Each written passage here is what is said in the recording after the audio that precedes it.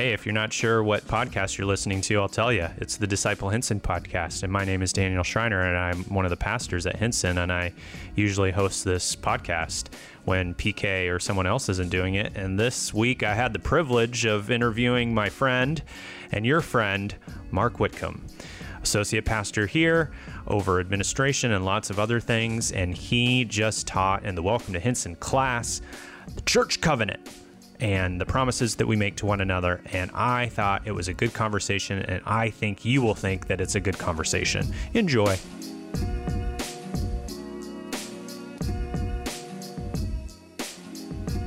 All right, friends, I got Mark Whitcomb here in the Disciple Hinson podcast studio here in the main building. Mark, thanks for joining us. Great to be here, Dan. Thanks Mark, for the invite. Yeah, and you can't see good today, but that shouldn't affect this podcast. No, as long as I can talk clearly, that's fine. You went to the eye doctor this morning. Yeah, first time, since I was probably a little kid.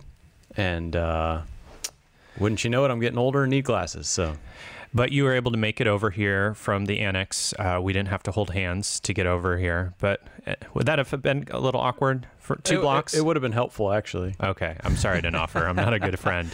But Mark, we're not here to talk about your vision, although we could go a number of directions with that. Indeed. But your vision for a church covenant. We're going to talk about church covenant. You just taught the Welcome to Hinson class this last Sunday. Yes. Right? This last Sunday Yep. on church covenant. And so we're going to talk a little bit about what a church covenant is, why we have one, any particulars about our church covenant, and kind of the story of why we have one here at Hinson and why Baptist churches generally have used these over the years. So let's start just basic. What is a church covenant?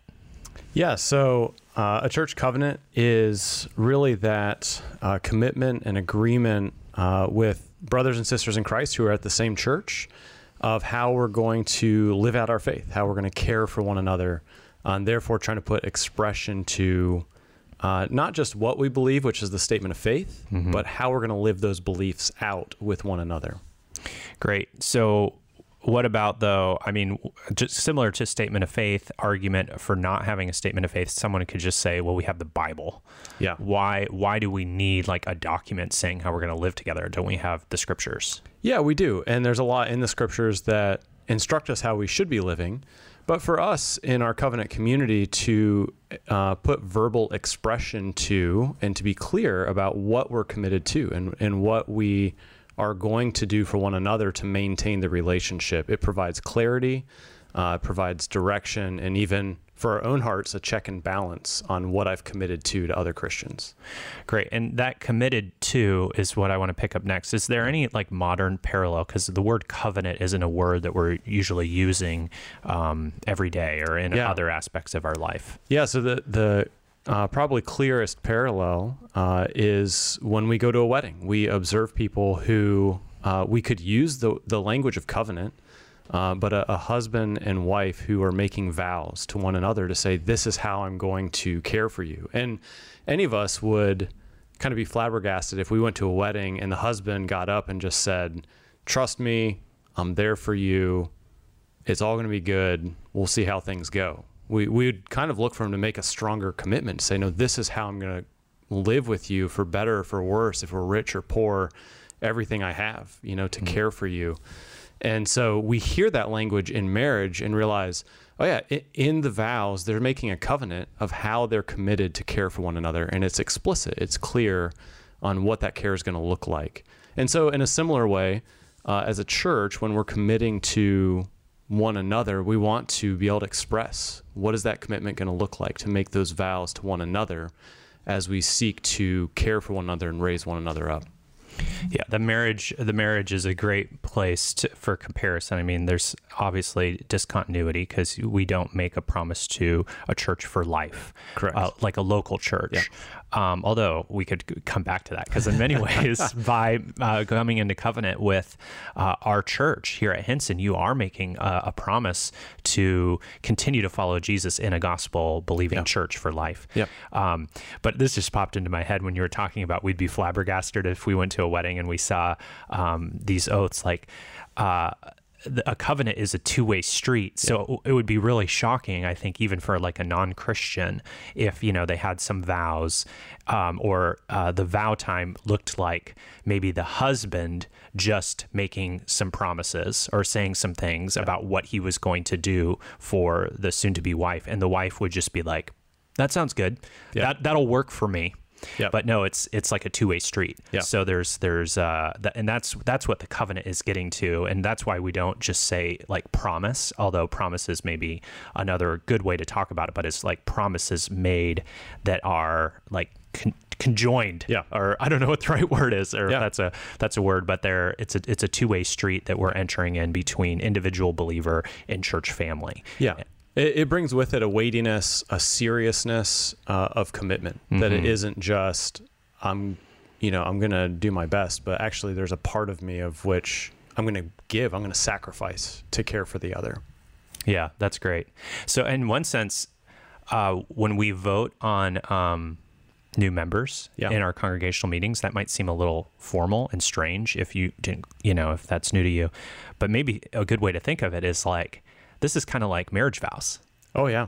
When I'm saying yes, and welcoming someone in and even releasing someone, we're making these kind of vows. And I'm sure we'll talk about it in a minute, but that's actually one of the reasons we remind each other of the covenant, and we say that covenant together before we vote in new members or help members resign. That's good. Well, let's keep on moving. Like, we already talked about this a little bit, but church, we don't have a command in Scripture, like thou shalt have a church covenant in order. Can you even have a church without a church covenant? Like, they're not commanded in Scripture. Correct. Yeah. So, you're going to have a hard time finding that proof text, so to speak, that says thou shalt have a church covenant. And yet, we clearly see the language of covenant all throughout Scripture, and we understand God's covenants with his people. But in that context of local church, we see that there are people who are called to care for one another. We have a lot of one another texts all throughout the New Testament that tell us what that relationship should look like. And it's really difficult for us to look at that and say, well, I guess I have to do this for all Christians all over the world. I'm going to meet people in other parts of the country or other parts of the world that might be Christians, and yet I have a different level of commitment to them than I do the people who are in my local church. Yeah. Commitment and responsibility, that would kind of go together there.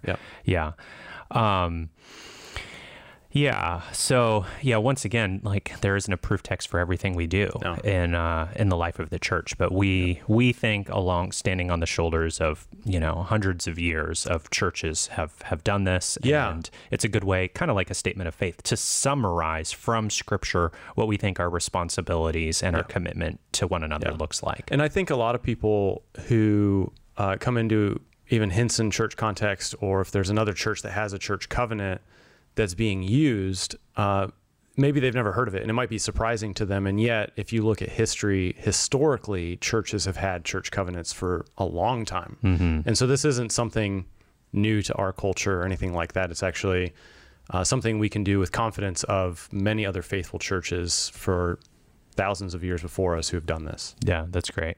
Well, let's talk about not thousands of years, but Hinson's church covenant. Where does our church covenant come from?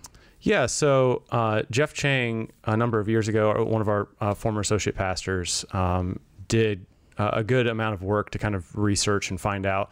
And unfortunately, we don't know our original church covenant per se. We don't have those documents, but he was able to see 4 iterations throughout the years. And one of the reasons that question came up was realizing there was a church covenant, and yet we weren't using it. Yeah. That we weren't actively using that church covenant. So Michael Lawrence kind of tasked Jeff with find out the history there, find out what it's about. And really what Jeff found out was we had a church covenant.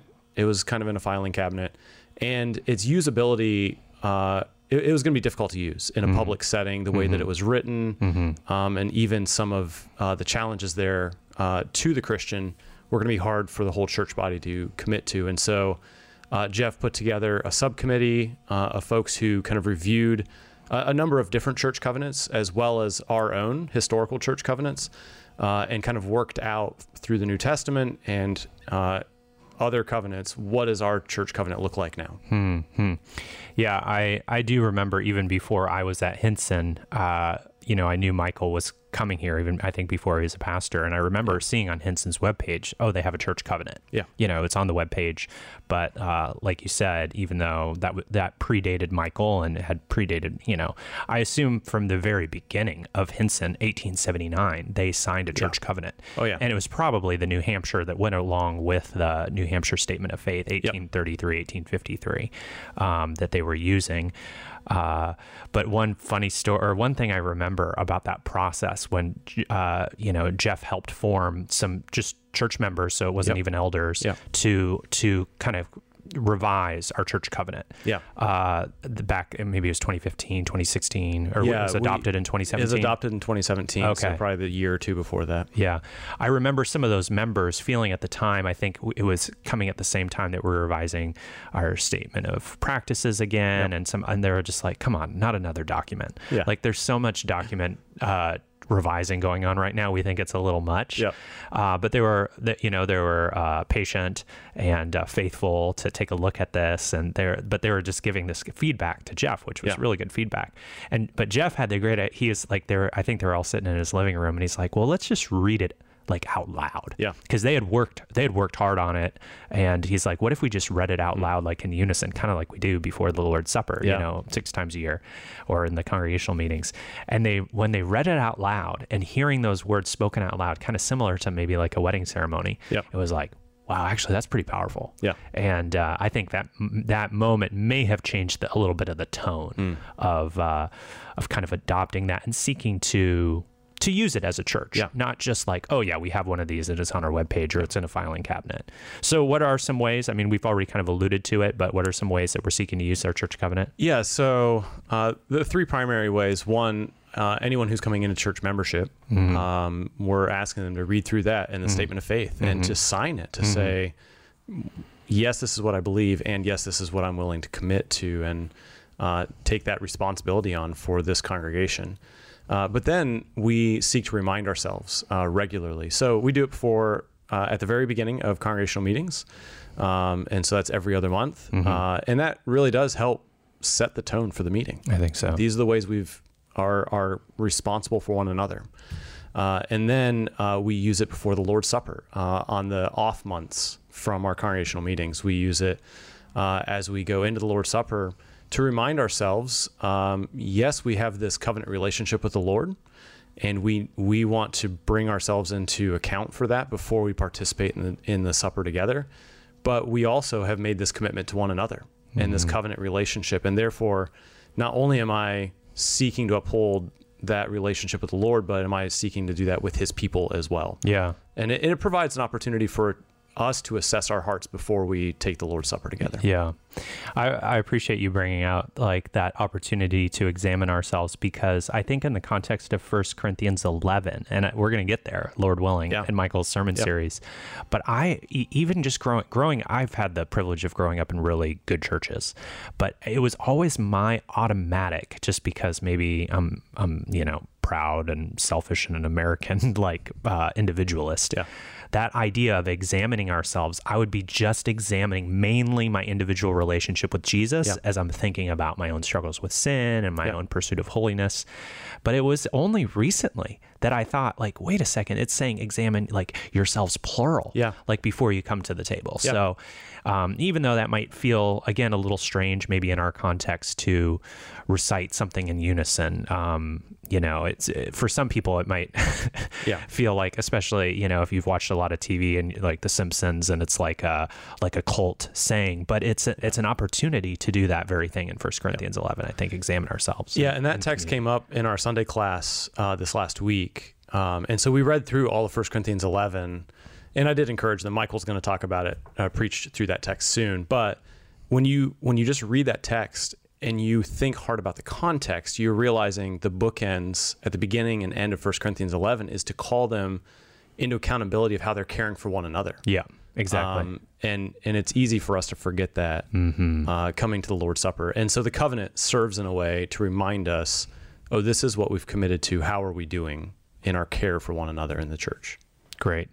Well, we've talked kind of generally about what our covenant is, how we use it, where ours particular came from. But what about how to think about the individual parts of our covenant? Like, how would you summarize some of the sections? Yeah. So we generally think in kind of three different sections. The first section being about how do we engage, our calling to engage the church community. And so we talk about our unity in the work of the Holy Spirit, the fact that we're seeking to advance one another towards our knowledge, holiness, and comfort in the Lord, as well as our commitment to gather with one another and to pray with one another. So all kind of language of how do we engage one another to see God's work in our lives. But then I thought that God's grace or the gospel was supposed to take us out of our comfort zone. It says for the advancement of this church in knowledge, holiness, and comfort. Yeah. Comfort seems like that one of these things like that does not belong. Yeah. Well, what does that mean? So that particular term, they're reminding us of the comfort that we have in the Lord. The peace that is actually spoken about in the prior phrase, that we are given unity of the Spirit in the bond of peace, that there is peace in the life of a Christian. There is comfort that we have, because in the section that I'm about to reference, it's going to talk about whether things are good, we rejoice, or things are bad and we mourn together. There is comfort in both of those in the Lord. And so therefore compelling one another in some ways to be content, to be content in the Lord. Oh, that's good. That's helpful. So wait, this first section, how did you characterize this section? Yeah, the first section is really that commitment to engage in community, that we are going to be together. And that's definitely one of the phrases that stands out, is that we are committed to gathering together with one another. We will regularly gather together, engaging in gospel community, rejoicing with each other's happiness, and bearing one another's burdens and sorrows. Yeah. Great. Yeah. Okay. Yeah. So there's that. There's actually that section on rejoicing in happiness, but bearing with one another's burdens. Nice. So what about the next section? Yeah. So the next section really focuses on our relationship with Christ, realizing that we can encourage each other to live better and more holy, and yet we really want to be encouraging each other towards Christ and Christ likeness. And so there is that commitment to pursue the Lord Jesus Christ through the ordinary means of grace, encouraging one another to take advantage of what Christ has given us in the church, in his word, in prayer, as well as then to go on to talk about how we are going to seek to nurture and admonish one another in the Lord, right? That we're not just growing in good morality, but we're actually growing in our knowledge of God and his work in our hearts. And part of that is seeking to see others come to know the gospel. One of the functions of the church covenant is affirming the conversion of one another, that we would affirm the assurance that God has saved us. We're seeing that lived out in one another's lives. And then kind of the next phrase there, that we would live honorably before the world, recognizing we're made new in Christ, we're raised up in Christ, and therefore our identity is not just Hinson Baptist Church, but actually followers of Jesus Christ. And so there's the commitment to point one another to pursue Christ likeness, to pursue Christ himself. So if the first section is kind of engaging in one another, maybe like if you were to choose a key phrase in that first section, like engaging in gospel community, maybe the second section would be pursuing Christ together. That's right. And then is there a third section? Yeah. So the third section is actually... We're good Baptists, so you got to have three. That's right. Is really pulling off of the last phrase of the previous section, which is now focusing on how do we live that out to the watching world, and therefore living out the gospel. And that's actually done through guarding one another from the deceitfulness of sin, and therefore calling one another to accountability. And then part of that is our willingness to walk patiently with one another as we battle sin, as we deal with sin, and then to be clearly proclaiming the gospel, promote faithful gospel ministry in this church and around the world through how we function. And then kind of the last phrase there on our action is that we would, if we're going to leave a church, that we would leave Hinson and go to another gospel preaching church. All right, those phrases all pull together the idea that we're living out this covenant to a watching world. And I even describe this as the world should look at our covenant church community of Hinson Baptist Church and say, there's no reason all of these diverse and weird people should all get along. They shouldn't really be friends. They shouldn't care for each other in this unique way. And our covenant is describing here, even in this last section, we're going to do this so that the world can get a better understanding of God's kingdom, of the diversity of God's kingdom, of a people who are unified, not in all these common things we have in the world of sports or politics or family or social status, but the fact that we're unified in Christ and in God himself, who brings unity to our church body. So that final section helping us think about, what does the watching world see in our covenant community? How are we living out the gospel and preaching the gospel to them? So engaging in gospel community together, pursuing Christ together, and living it out for the good of one another and for the witness, our witness, maybe, or something like that. Great. That's right. Great. And that's a good summary. And if you want to see the text of our church covenant, you can go to our website, Who Are We? Our Beliefs, and you can scroll down and see it there. Yeah. And again, this church covenant came from the faithful work of a number of our church members who, again, we're trying to be faithful to some of the different iterations of our previous church covenants, as well as looking at some other churches, but mainly looking at Scripture and seeking to summarize what we're called to as the people of God in a local congregation. So as you do look at these, I mean, I've had interesting conversations, and I've even felt this from time to time. I'm like, man, I can't do this. Like, I don't feel comfortable signing this because these are some weighty promises. So how should we think about that if we're like, I don't know if I don't feel like I've always lived carefully and honorably before the world. I don't know if I've lovingly guarded my brothers and sisters from the deceitfulness of sin like I ought. And it can kind of feel a little bit guilt and shame inducing to read some of these things. So how should I think of that? Yeah, you just got to bear that, and just suffer. Just buck up. No, not at all. The reality is none of us can keep this covenant perfectly. If we could, we were Jesus, right? And therefore we are going to fail in different ways at different times to fulfill this covenant well. And yet that's why we use it as a helpful tool to call us to accountability, so that I have something to look at and say, I have fallen short in these areas, to ask the Lord for forgiveness, to ask fellow church members for forgiveness if needed, and then to pursue Christ-likeness even more by applying some of these principles to our own heart, because we know they come from Scripture. This is what the Bible has called us to. And so, we're all going to fail at upholding this covenant in some way at some point. The question then becomes my willingness to repent and pursue restoration with fellow Christians.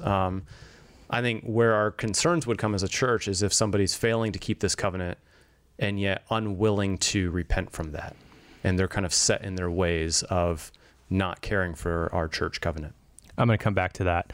But to summarize, I think what you're saying is it's aspirational. Yes. And like many of the songs we sing, it made me think of 10,000 Reasons. And sometimes I feel a little funny. That one line, like, sing like never before, oh my soul, I'll worship your holy name. And sometimes I can get a little mathematical or weird about that. I'm like, I don't know if I'm singing this like never before, like I'm singing this more truer, but it's aspirational. It's prayerful. Like, Lord, help me sing this to you in a pure and holy way. Just like we're calling one another and ourselves to live this out in the power of the Spirit, not in our own effort. So now you mentioned, like you said a couple times, like accountability. I didn't prepare it. Feel free to, we can have a conversations about this because I didn't prepare you for this.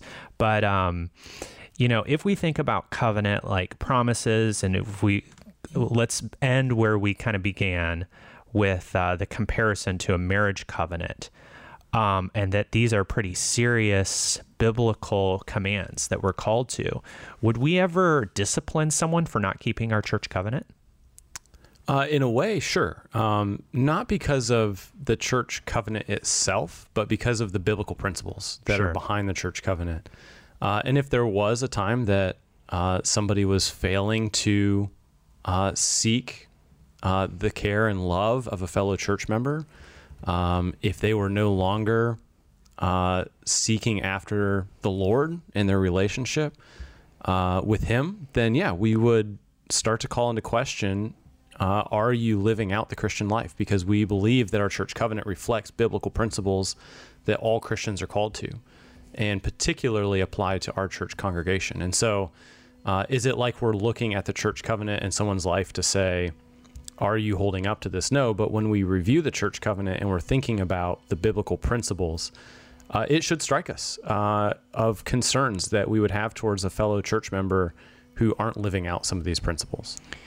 And I think, this informed the congregation's decision that we made even recently to say that we do have the responsibility in terms of keeping one another accountable, that we could find ourselves disciplining a member who has ceased to regularly gather with the congregation for a long period of time, and as an act of discipline.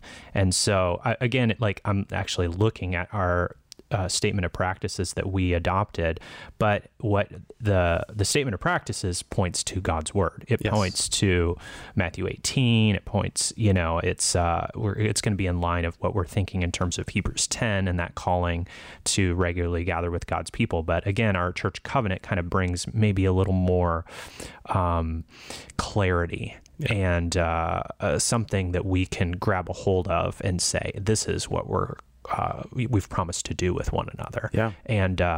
And what a high calling, and what in a both a joyful but also a heavy way, because you and I think of members of our church that we maybe even reach out to, who we think maybe are no longer keeping this covenant that they've made with this congregation, and in love we're trying to patiently lovingly reach out to them to show care. And I would hope that someone would do the same for us if we were to find ourselves kind of straying from these promises that we've made to one another. And again, in a similar way that if we were in a marriage commitment and we had neglected our marriage vows. So, Mark, anything else that you wanted to talk about from the Church Covenant class this last Sunday, or anything else you want to say about Church Covenant? I think the only other kind of last thing I'd say for myself has just been how good it has been to study this occasionally. And therefore, perhaps maybe your small group or as a family, you would take time to look through the Church Covenant sometime in the next month or two to remind yourself in a more slow process than just reading it or affirming it together on a Sunday morning or a Sunday evening, is that you think about these principles for your own heart, your own life, and the way that you live them out to the church community. That's great. Mark, thanks for teaching the class on Sunday, and thanks to all who came to the class. And thanks for having this conversation. I hope that you can see better after this conversation. I'm feeling great, so excellent. Thanks, Dan.